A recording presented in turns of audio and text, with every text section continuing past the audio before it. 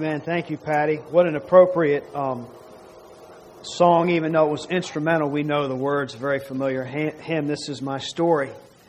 This is my song, and that's appropriate because we're going to talk about the sanctity of human life this morning. And to understand properly the sanctity, the preciousness of human life, you really need to know your story. You need to know what your story is.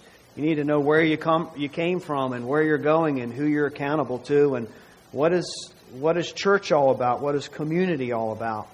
And fortunately, God has given us His story, and we are a part of it. And that's what we're going to explore this morning. I'd like to welcome everybody here. It's neat to see everybody packed in because it is a little chilly outside, so hopefully that'll keep us just comfortable enough not to fall asleep for the message. Well, if you didn't already know it, you probably know it by now, that today is Sanctity of Human Life Sunday. And we're blessed this morning to be able to talk about that topic. We're blessed to have a guest speaker here. Kathleen's going to give us a report from the front lines of the pregnancy center, the community pregnancy center that we have. And Noah and Emily are going to bless us with a song pertaining to the preciousness of life. Following my sermon, and then Kathleen will speak. So this is a Sunday that's dedicated to God's truths about the sanctity of human life and how precious it is and how important it is. And just for the sake, there may be some young people in here that have heard about sanctity of human life.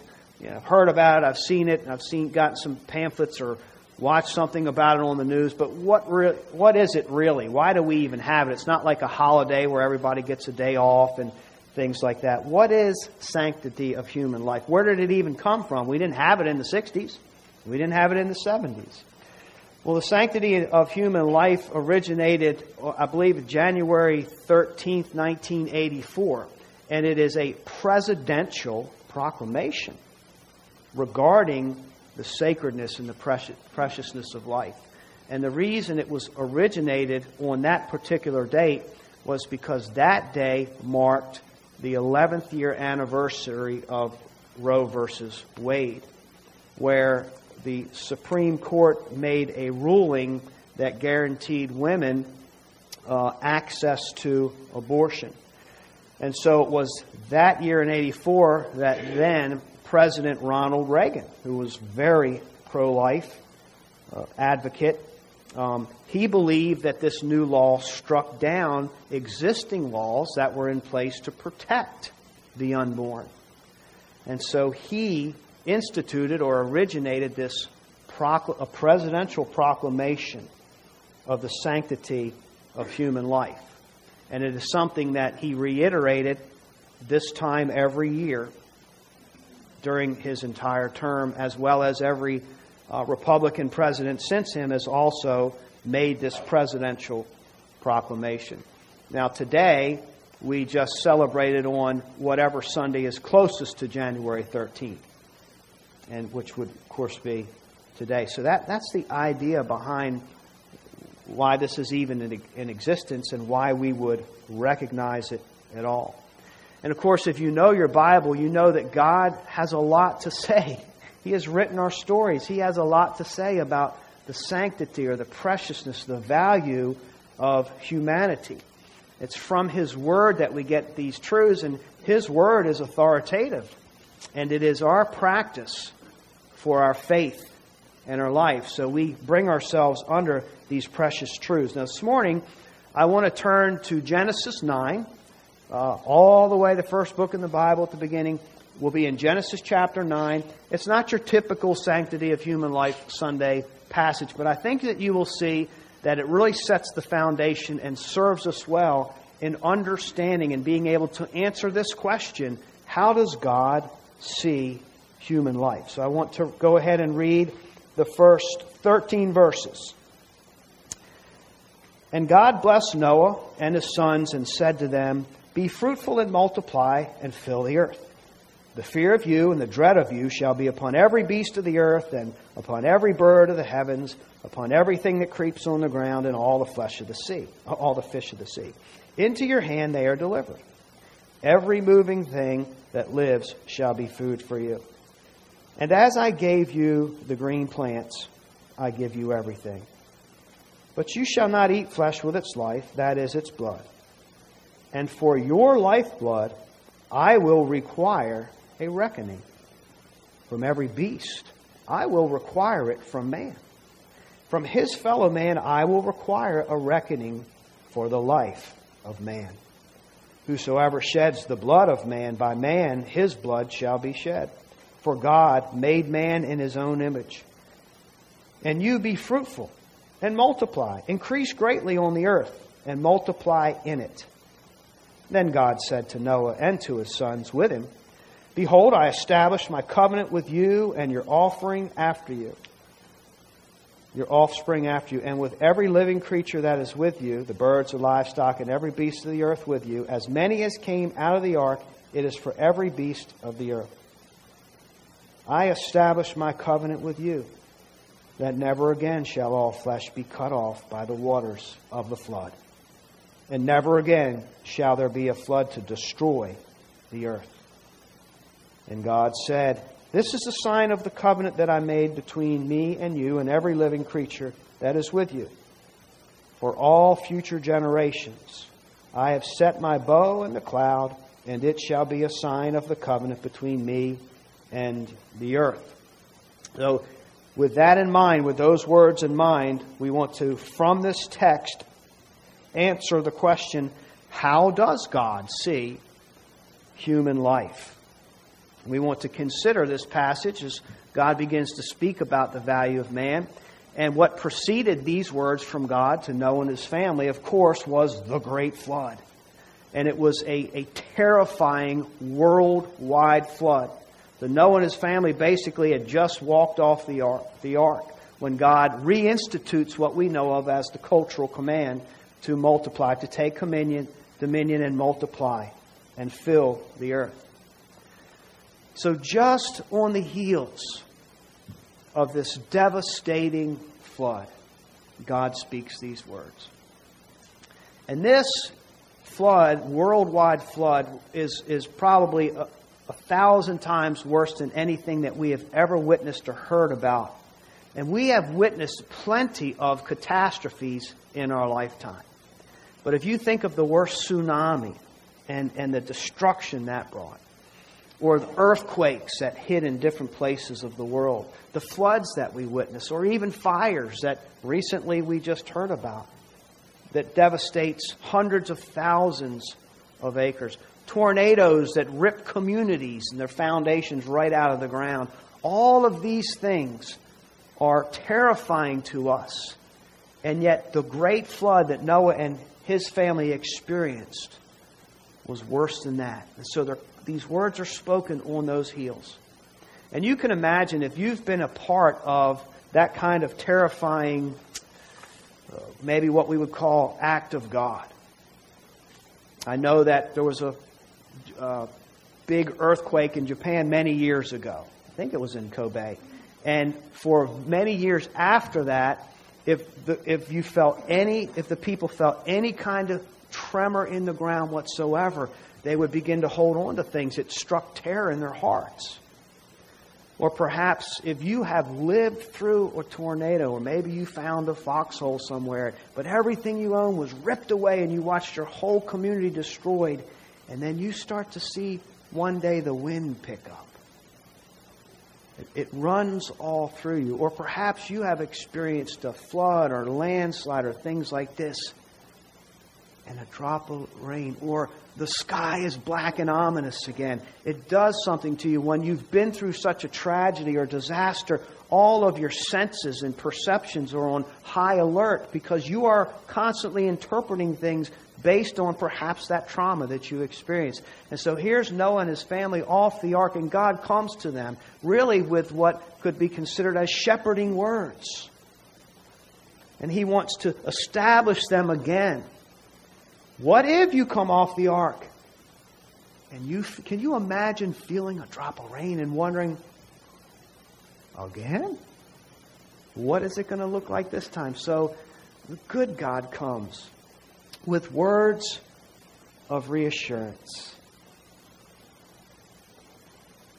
Never again. Noah.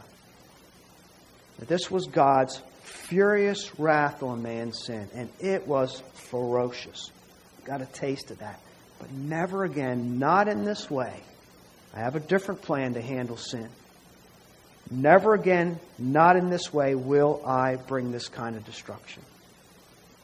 So be at rest. Be at ease. Establish yourself. Dig in. Scratch the dirt. Make a living. And begin to experience the peace in your heart. Now, how does God see human life? These are words that express His great value and His great love for humanity. So the first thing I see in here to answer that question is that in God's eyes, life is of infinite value. You can't really put a price on it, in other words. We know this from verse 3. For your lifeblood, I will require a reckoning.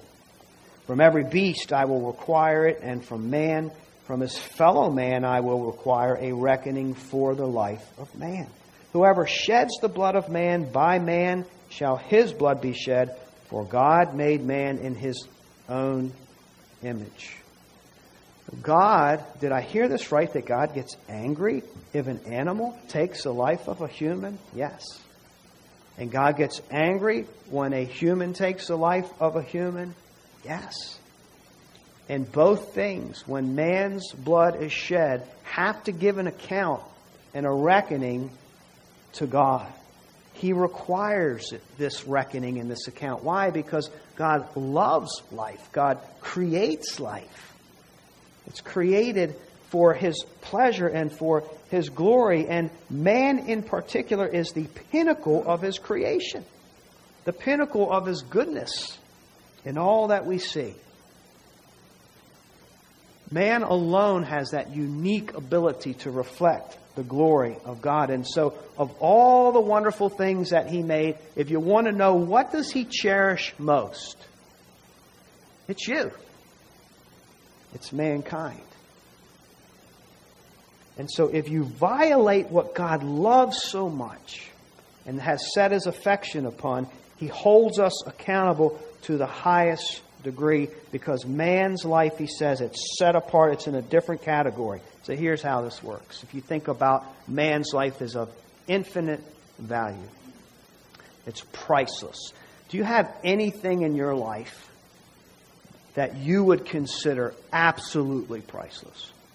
But what this means is it's something that no matter what price somebody sets on it, you're not going to give it up. You're not going to sell it for that. So it could be maybe a precious piece of artwork that one of your children that died an untimely death. It's on your refrigerator. It was the last thing that they did. Can you imagine how much that would mean to you? And if somebody said, "Oh, I love that picture," how much you want for it?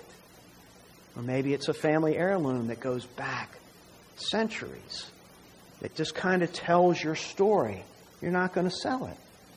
It's a part of your identity. Or maybe it's a wedding band from a spouse that is deceased, and only that, the gold has a value, modern day value in it, but the inscription and the memories that come with it. So the idea is that it's priceless. You can't buy this from me. There is no amount of money that you can offer that would make it worth it, because this is so unique and it has so much value to me, and it elicits memories and love and all the things that make life worth living. It could even be something silly to me or to you, but to that person it is absolutely precious. And in a sense, this is what God is teaching Noah as they're going to reestablish the earth. And he is representing a new beginning for humanity. He says, this is off bounds. This is off limits. Life is to be held as precious. And a lot of people, when we look at this passage, that a life for a life, and we think, well, capital punishment, and that's just violence for violence. And that actually misses the entire point of what God is teaching here. It's not the point that settles it. A life for life settles it. It makes the account. The whole idea is that life is so precious and of infinite value that the only thing that can even come close to giving an idea of how precious it is to God is that another precious life is given for it. Of course, you see the cross coming in the future. It's of infinite value. And we struggle with this. Every society struggles with this. Because so let's just say if a life is taken, you go to court, the judge says, for this life taken, you owe a fine of $100,000. Then what you just said, well, that life is worth $100,000. Or the judge might say 20 years in prison. So then you've made the judgment call that life that was taken is worth 20 years in prison. Well, what's it really worth? Can we put a price tag on life? And I know in our world we have to try to figure these things out. But from God's perspective, the answer is no. It's just way too precious. And so the only thing that can even give us a remote idea of the loss is by taking another life. Now, this may sound a little odd in our society, but you have to realize in that society, in archaic times, we have so many freedoms and good values, thanks to God's Word, by the way, in our Christian society. Even though it's post-Christian, we still borrow from the Bible and the way we do life and our laws, fortunately. And we have so many equalities these days and freedoms. In that day, it was who has the most money or who's the most powerful. And so if a rich person happened to kill a poor person, then he might say, here's $20 for your troubles. I'm sorry about that. I'm sure that's painful. Now, if that same poor person would have retaliated against a rich person, then that rich person might go and just not wipe that person out, but the whole family, sheep, goats, and everything. So what this is doing in this day and age is God is saying everybody, no matter rich, poor, wherever you are in society, every life in my eyes is of infinite value. And that's how the world and society is to be built. It is with that kind of mindset. Nothing is more valuable than human life in the sight of God. The second thing that we learn in answering that question in this passage is that life itself is God's. Very important concept in our culture. Who owns life? It's sacred because God owns it. That's why God says, no, I demand payment. I demand a reckoning. If you take a life, I'm aware of every drop of blood that's spilled. He has a personal interest and investment in His creations. And so He owns these things. Life is not ours to take because it's sacred. And in essence, it's on loan. So, another illustration, if I give you money and I just say, here's a gift, it's $100, you can do whatever you want with it, no strings attached. Maybe I should say $5 and get it right back into my reality of $5. Took me all week to save it up, but here, it's yours. You can do whatever you want with it. There are no strings attached. That's a gift. But there's also stewardship. Whereas I might say, here's $1,000, and this is for you, but there are boundaries to it. There's limitations. There's a specific purpose I have in mind. I want to give it to you so that you can invest it and that I get a return. And this is a parable that Jesus actually gives involving kingdom principles.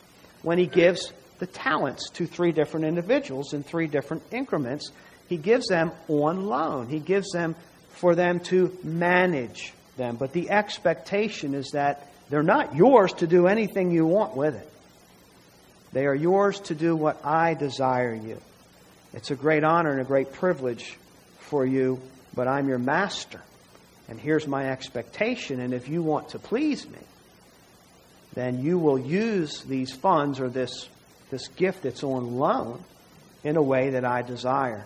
And you will be held accountable for it. That's life.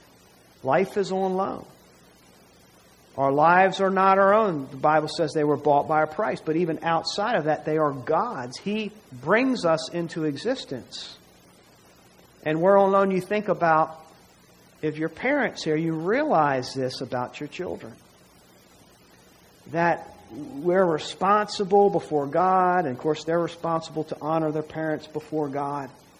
But we are given our children as a gift of God.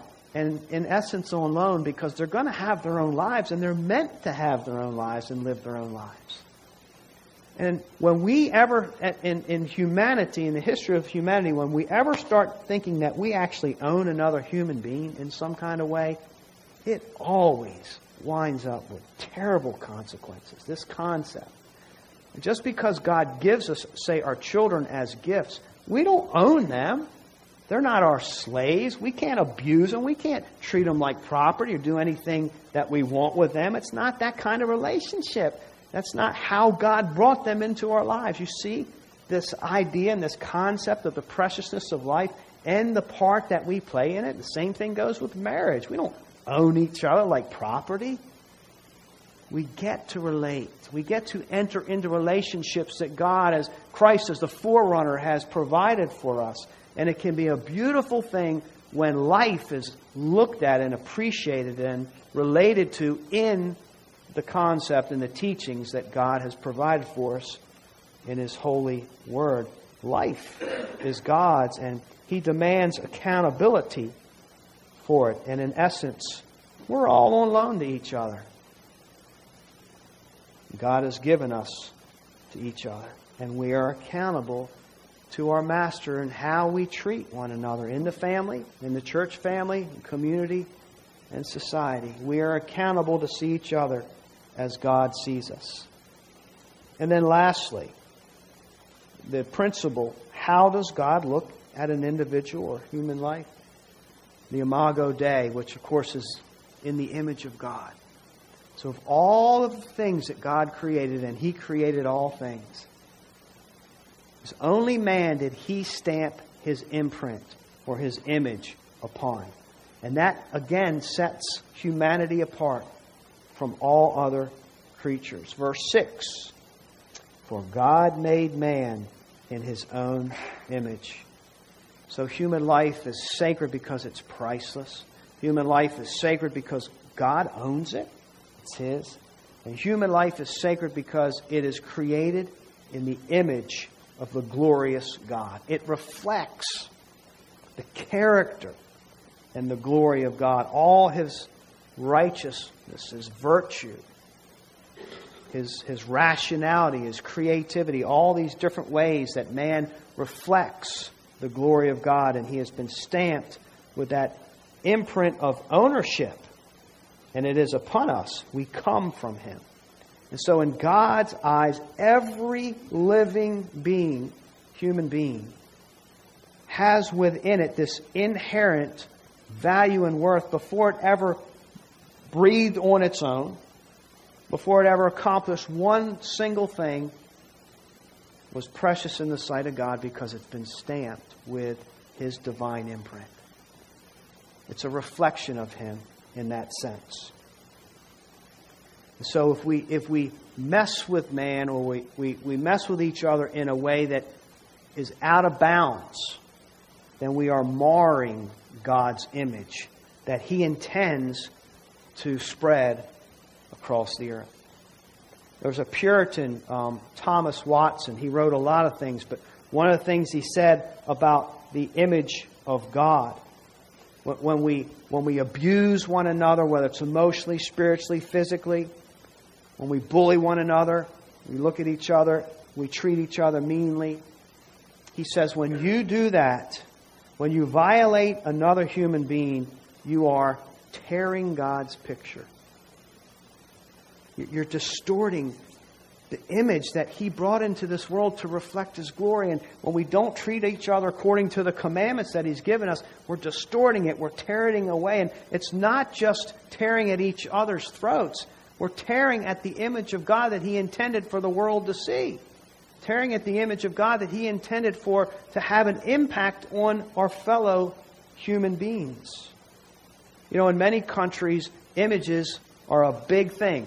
Iran is one of them, and you see it in the news these days. A lot of cultures, when they support a figure or something, they make a big poster and a big sign because they want that image out there. This is who we're for. This is what we support. At the same token, you might see that same image, if they don't love that image or don't support it or they're enemies or against it, what do they do symbolically? They take that image and they tear it all up, or they throw it down, or they set it on fire. And it communicates, this is what I think of that image, that symbol of the person. This is my motive. This is my feelings towards that. This is my value. And it's the same thing in humanity, in society. How do we value God Himself? But through the way that we treat one another. Of course, the second great command. Love your neighbor as yourself. And that, in fulfilling that, we honor God. Because the closer we are able to conform to the image of Christ, the more we shine His glory. You think about a reflection. If you want to get ready for church, make sure you look presentable. You didn't leave something on your face or in your hair that you don't want everybody knowing about. So you have to find a good reflection. And you don't have a mirror, you might have a piece of stainless steel around the house or something, and you can kind of get a little bit of picture of that, but it's a little fuzzy, but it's in the ballpark. Or you might go down the pond and look in the nice still water. That might be even a little better, but the water's kind of dark, maybe a little murkier, the sun's not hitting it just right. But if you get in that mirror, it's a brand new mirror, it's a nice high dollar mirror with the reflection in the back of the glass. And then you can see it clearly. Everything you need to see. See, when we treat each other with hatred, jealousy, we're tearing at each other. We're distorting because it's bringing our worst out. And we're at each other's throats, ripping, gnashing. But when we treat one another, love our neighbors as ourselves, what we're doing is we're cherishing one another. And when there's that safe environment of love, that's how we thrive in the gospel to conform to the image of Christ. That's when we can reflect God's glory the best that we can in this life that we've been given. The image of God, it's a unique thing that we possess, and it's so sad to live in a culture that just throws that out, that whole idea of our purpose and meaning in humanity. We alone reflect. So we're creative, we're moral, we know the difference between right and wrong, we're rational, we can reason, we can problem solve, and we're eternal. We reflect God's image in that way as well. When we face the judgment throne, we're going to live based upon the judgment we're given by God in that state forever. It's how we reflect His image. Our personalities, rationality, eternity, creativity. And I will add that if we do not understand that this truth, that we're created in the image of God, that we will carry within us so many unresolved issues. Because as the offering song says, this is my story, this is my song. We are in God's narrative, but it's His story. And if you take yourself and you put yourself in a story that's not real or true, you're going to have problems with all the characters that you bump into in that story. And if we don't understand this about our makeup, we have desires and ambitions that actually come from something. If we don't understand that in this world, no matter what we achieve, we're so works-oriented, and we think if I just had this or I could achieve this, That will bring my heart to peace. But what we need to know is you can have the fastest internet in the world. You can have the fastest car, the spouse that you want, the job that you want, all the money, all the property, and all these things. And you will still have a restlessness in your heart. Who answers for that? If we don't understand that restlessness comes because, what we have here is good, but you weren't created for that. You were created for God, and He is way more glorious than this. So you were created for something way more glorious and satisfying than this.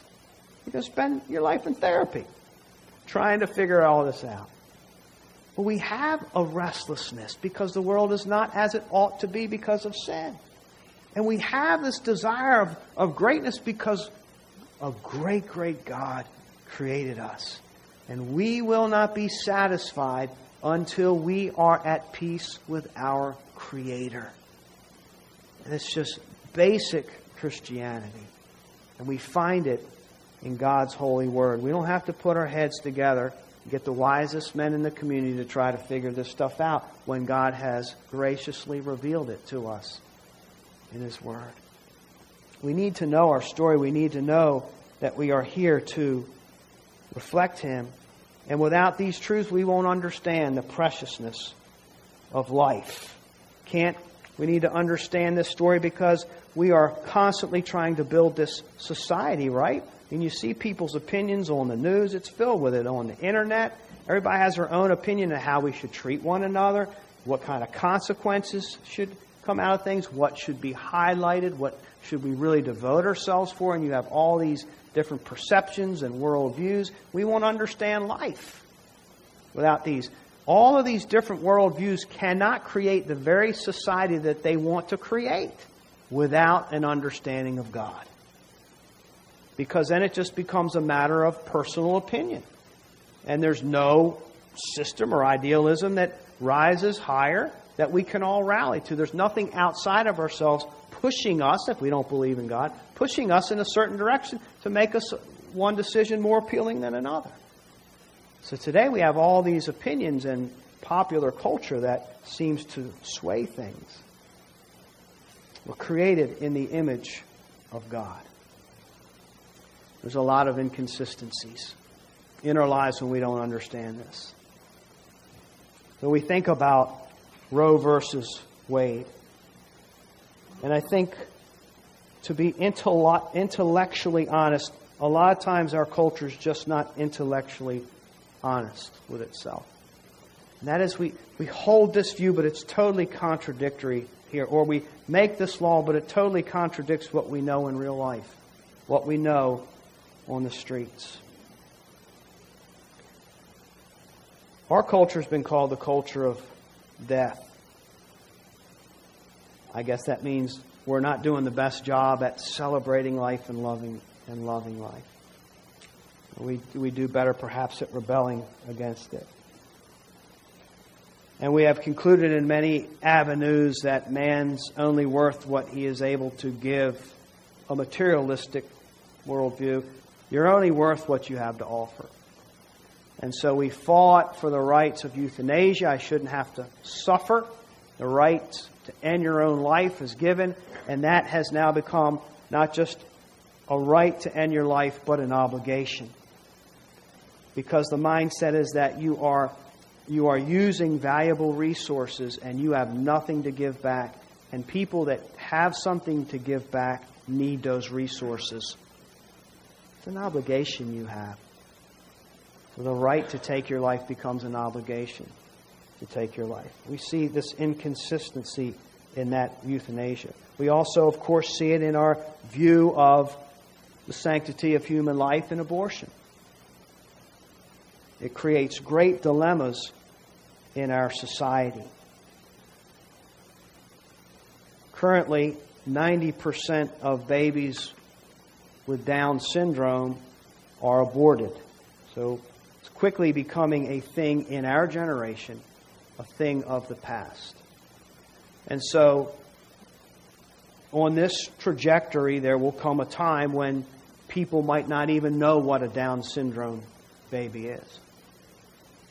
Is it because we cured it? It's because we killed it off. It's because of human decision, human value or the lack thereof on life. Based on what we're learning in God's Word, it's precious. It's in the image of God, and life is not ours to take. It's on loan, and we're accountable to it. I'm very relieved as I wind down here. I'm very relieved that it seems that our culture actually is leaning more towards pro-life, leaning more in line with what we're learning in God's words these days, and less gullible to believe the inconsistencies in what I would say are lies, and one of those is perpetuated through this Roe v. Wade decision. But if we're going to be intellectually honest with ourselves, I think we want to line up truths with what we feel in our hearts and the reality of what we see in our lives when it comes to a woman's right or a woman's right to choose whether to have her child or abort her child. Very sensitive, very emotional subject. And the idea is that the mantra is that a woman has a right over her own body. And it goes a long way. I guess the question is that life in the womb her own body? See, when we're on the streets, if you see somebody as what we would call expecting, what are they expecting? On the streets, we know that if somebody's expecting, they're expecting a child. They're expecting another human being because that's what grows in the womb. We don't say, so when we say, how are you doing? It's in reference to the child that is growing in their womb. It's not like, how's your body? I mean, sounds facetious, but think about these things. Nobody, pro-choice or pro-life, we don't say, how's your body coming along, since you have a right over your body. How's your body coming along? We see when we let off our guard, when we're not in the courts, we call things a fetus or a blob. But on the streets, we know.